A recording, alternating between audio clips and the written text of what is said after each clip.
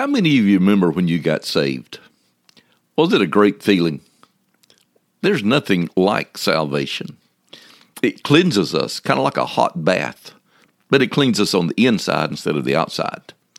Salvation changes us from adulterers and drunks and addicts and prostitutes and liars and cheaters and abusers. It changes us into the image of Christ. But salvation also challenges us. Salvation challenges us, number one, to live well.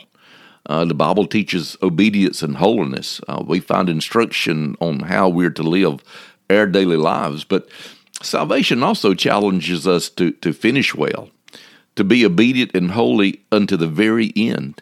And our primary example of that is Jesus Christ.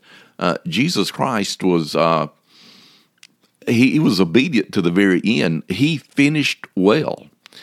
And friends, that's what I want to talk to you about just quickly today is about finishing well. Because sadly, in my lifetime, I've known a lot of Christians who did not finish well. And most of you could probably name names of deacons and preachers and church members and family and friends who failed to finish well.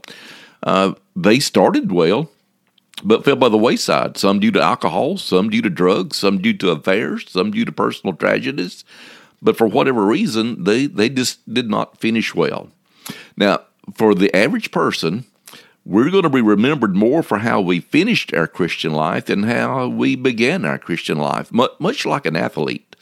Those of my age group will remember the name of Pete Rose, one of the greatest baseball players to ever have lived, and yet not in the Baseball Hall of Fame because of how he finished in his career of baseball. More contemporary to many of you would be Johnny Manziel, the great college quarterback that went to the NFL and bombed out, not because of a lack of talent, but because of his lifestyle. These two athletes did not finish well, and when they are mentioned today, people immediately think about, in the end, this is what they did. Now, as a believer, I want to finish well, and I think you do also. So the question is, then how do we finish well? And in just about 3 or 4 minutes, let me try to give you the very simple answer. Number one, we have to start. Very simplistic, we have to start, which is salvation. Well, for salvation, we have to be born. We have no control over when we were conceived. We had no control over who our parents would be. We had no control over where we were going to be born. But that's the beginning point of salvation, is the fact that we are born. But then we have to be born again. Now, being born again, we do have input into this. We are given choices that we make. Salvation is really very simple. It's admitting that we are a sinner, believing that Christ died on the cross for us, and He's the only way of salvation, and confessing our sin to Him and confessing to the world that we have followed Christ as our Savior. So we have to start in order to finish well. But number two, we have to be determined. That means we have to fight and finish. Now, who is it we have to fight? Well, number one, we have to fight Satan. The Bible says that Satan is seeking whom he may devour. The Bible says that Satan is a liar and a deceiver.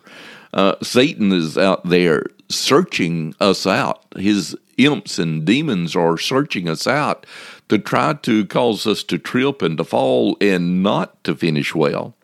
But we also have to fight sin. The Bible says, for all have sinned and come short of the glory of God. And honestly, we're living in a society that is so full of sin that no matter where you go, no matter where you work, you're going to be confronted by sin. Even if you stay at home, you will be confronted by sin. If you turn on the TV, turn on the radio, if you get on the internet, if you are out in your neighborhood, you're going to be confronted by sin somewhere or another. And we have to fight against that sin that we're confronted with. But then we also have to fight against self. Paul said, those things that I should do, I don't do, and those things that I should not do, I do. My biggest enemy in living the Christian life is not Satan, and it's not the sin of the world, but it is myself. I have to fight me constantly because I would quickly fall prey to the wiles of Satan. I want to finish well.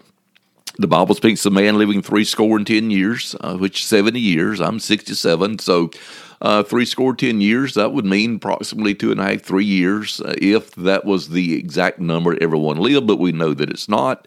For some, God extends their life longer. For some, their life ends sooner. Honestly, we just don't know. We're not guaranteed tomorrow. We're not guaranteed today. We're not guaranteed the next moment. And so we have to decide right now that we want to finish well. We can't wait until we are close to our last breath because we don't know when that is. And so I want to challenge you today to make this commitment to finish well. When I die and when I'm buried, I hope that the tombstone, if there's a tombstone, would be able to have these words engraved on it: He finished well. What about you? What is your desire in this world, in your Christian life? Wouldn't it be great to leave a legacy for your family and friends that could say, he finished well as a believer in the Lord Jesus Christ? It's possible if we'll just trust Christ to give us the strength to do so. May God bless you with a great day.